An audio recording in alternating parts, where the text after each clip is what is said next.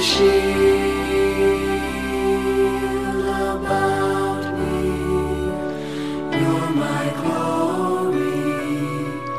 You're the lifter of my head.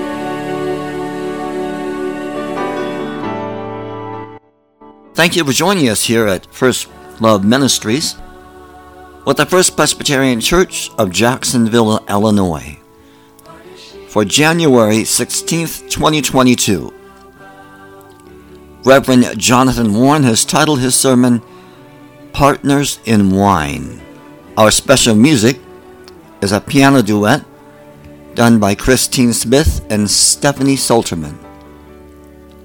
God bless, and may you have a blessed week. The scripture reading today is from Isaiah 62, verses 1 through 5. Let us listen to the word of God. For Zion's sake, I will not keep silent, and for Jerusalem's sake, I will not rest until her vindication shines out like the dawn and her salvation like a burning torch. The nations shall see your vindication, and all the kings your glory, and you shall be called by a new name that the mouth of the Lord will give. You shall be a crown of beauty in the hand of the Lord, and a royal diadem in the hand of your God. You shall no more be termed forsaken, and your land shall no more be termed desolate. But you shall be called, my delight is in her, and your land married. For the Lord delights in you, and your land shall be married. For as a young man marries a young woman, so shall your builder marry you, and as the bridegroom rejoices over the bride, so shall your God rejoice over you. This is the word of the Lord.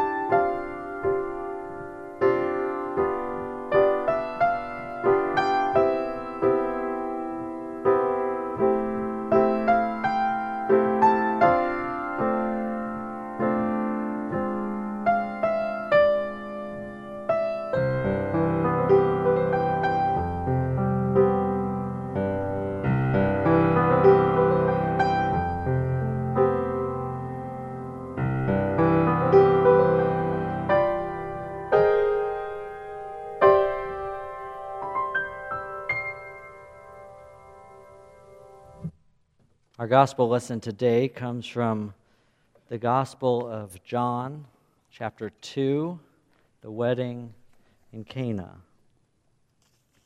Let us listen to the word of God today.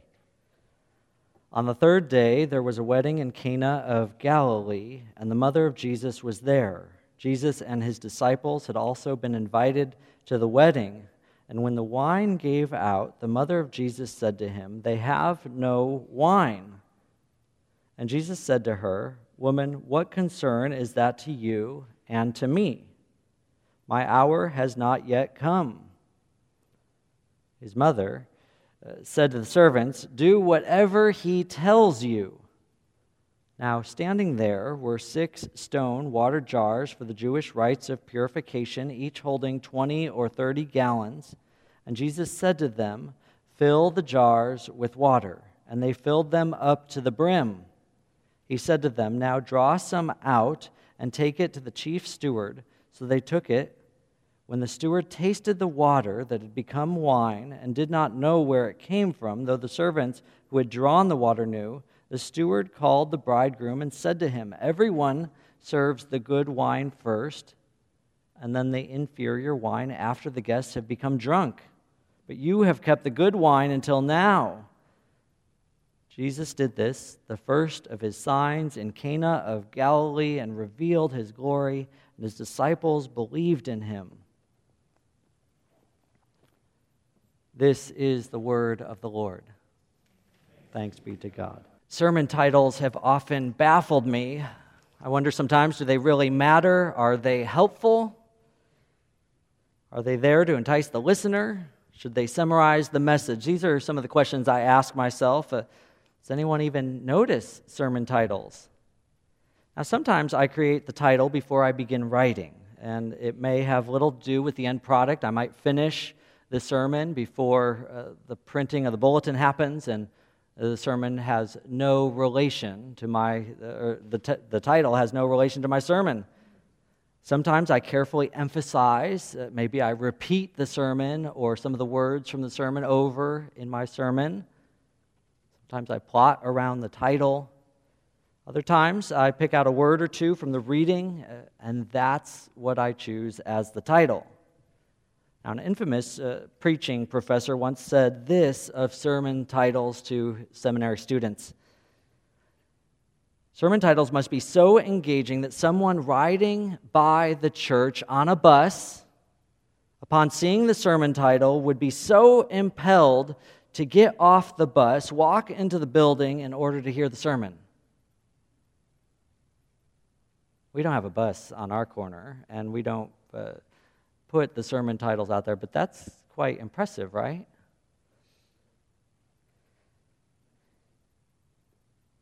Now, sermon titles are 3 to 5 words. I'm pretty sure nobody's here because of the sermon title.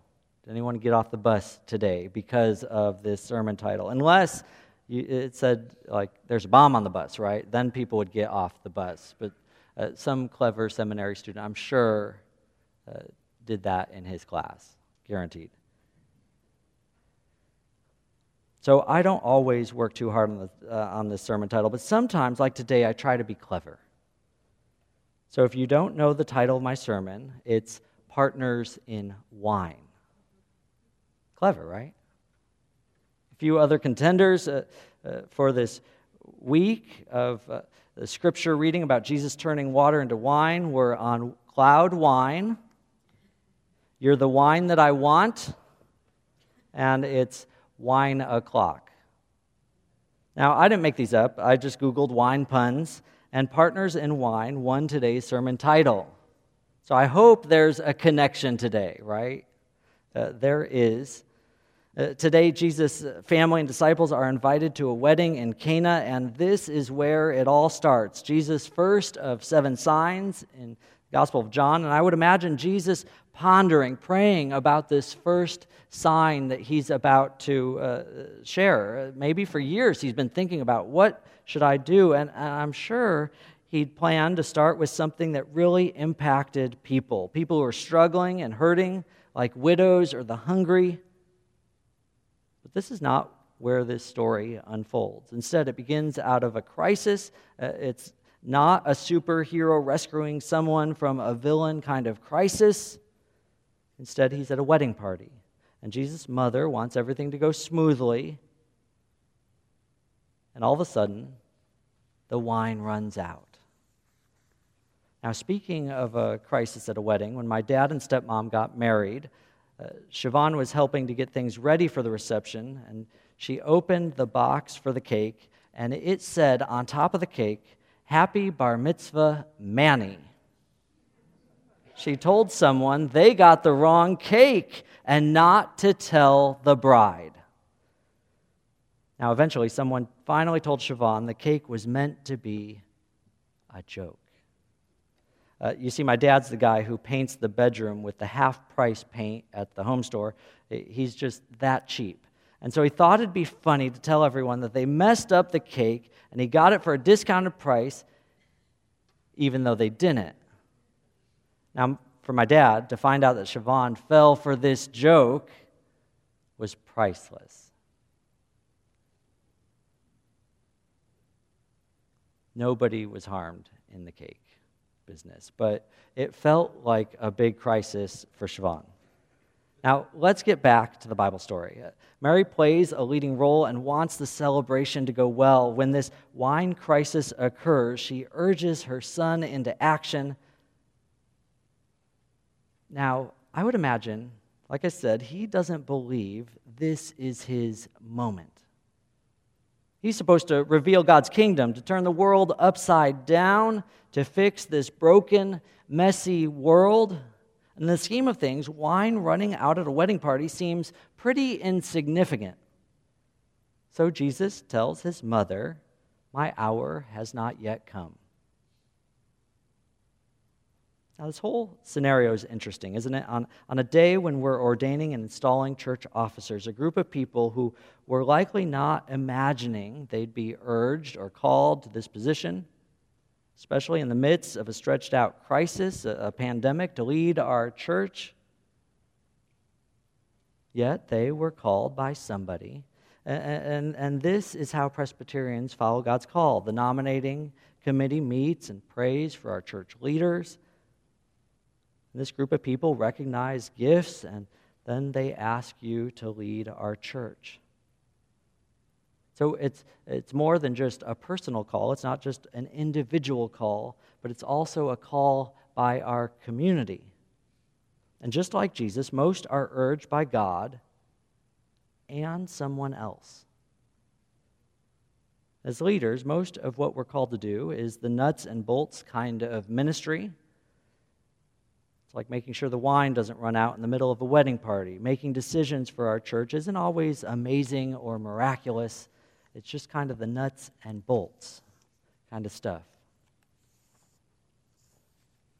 But Jesus listens to the urging of his mother. Many of the church officers, many of you have been officers before, if you're not today being called. And you have been urged, not just by yourself, but also by the call of others.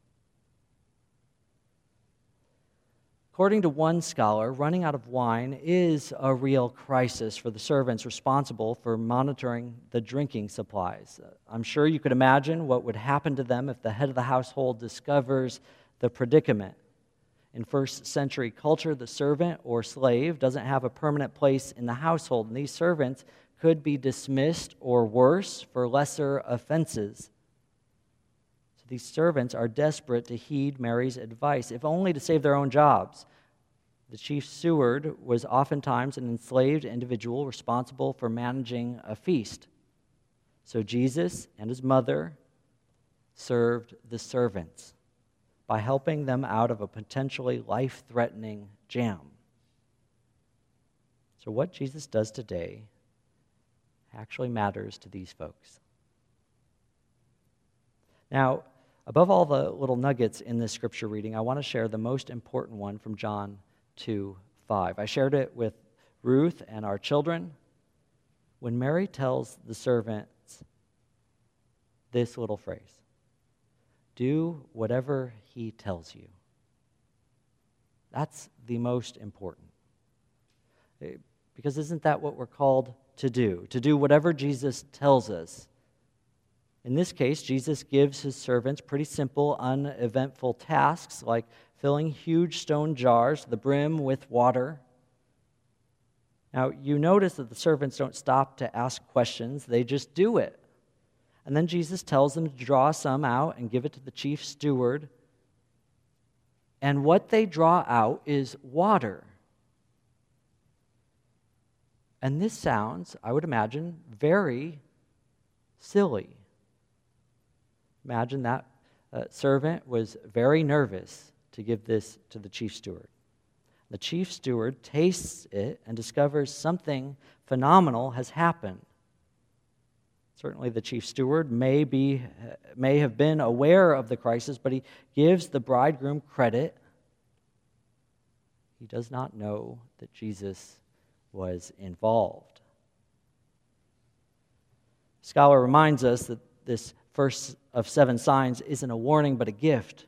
By providing wine for a wedding, Jesus tacitly endorses things that make human life meaningful and pleasant: relationships, sexuality, community, hospitality, meals, family, and celebration.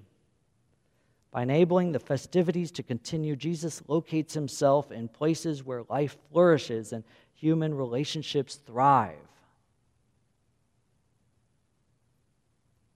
Jesus does more than just turning water into wine. Jesus turns scarcity into plenty for all. Jesus produces the equivalent of 600 to 900 bottles of fine wine. Now, we can linger for a while over God's extravagance. There will be no shortages or rationings when the Messianic banquet opens its doors. And the only thing that's required is for us to do whatever he tells you, to be partners, to be servants. Now, today's sign isn't really about a wedding or miraculously produced wine. Mary knows the timing is right and urges Jesus into action. And sometimes a crisis or someone else's urging is necessary. As we ordain and install church officers in just a few moments, I encourage each of us to follow Mary's challenge, to be servants and to do whatever Jesus tells you. The truth is, usually it's all that's required. Doing. Not so glamorous, the simple and regular day-to-day parts of ministry, for Jesus wants everyone to hunger for more and not be satisfied with inferior substitutes. And just as Psalm 36:8 says, they feast on the abundance of your house, and you give them drink from the river of your delights. So our call is to partner with Christ as servants who enjoy God's abundance and delight. And I'd rather you remember this psalm than my sermon title. Psalm 36:8. They feast on the abundance of your house, and you give them drink from the river of your delights. In the name of the Father, and of the Son, and of the Holy Spirit. Amen. The congregation and visitors can now enter through the east or north doors. Our in-person service starts at 10 a.m.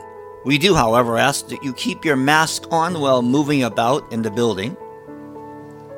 In the sanctuary, there are 2 sections, one for vaccinated and one for unvaccinated individuals. The ushers will guide you to the section of your choice. Those in the vaccinated section can now sing without a mask. Join us at www.facebook.com/FirstPresJax/ and join our Monday First Pres Jax community group, which meets at 7 p.m. every Monday. This is a question, answer, and sharing group with the pastor. This is a private room, and you will be asked a few questions before entering to make sure you are a human and not a robot. Presbyterians with a Purpose is another program available at the First Presbyterian Church of Jacksonville for individuals needing to contact someone during these challenging times of the pandemic. You can visit that link. Just visit our homepage and find the link for Presbyterians with a Purpose. We also offer a Sunday live service starting at 9:55 a.m. You can visit www.firstpresjax.org/donate and make your contribution there, or send contributions to First Presbyterian Church, 870 West College, Jacksonville, Illinois, 62650. You also can contribute to your bank using Bill Pay. If an account number is needed, please use 870-870-870. Our phone number is 217-245-4189. Our email is office@firstpresjax.org. That's office@firstpresjax.org.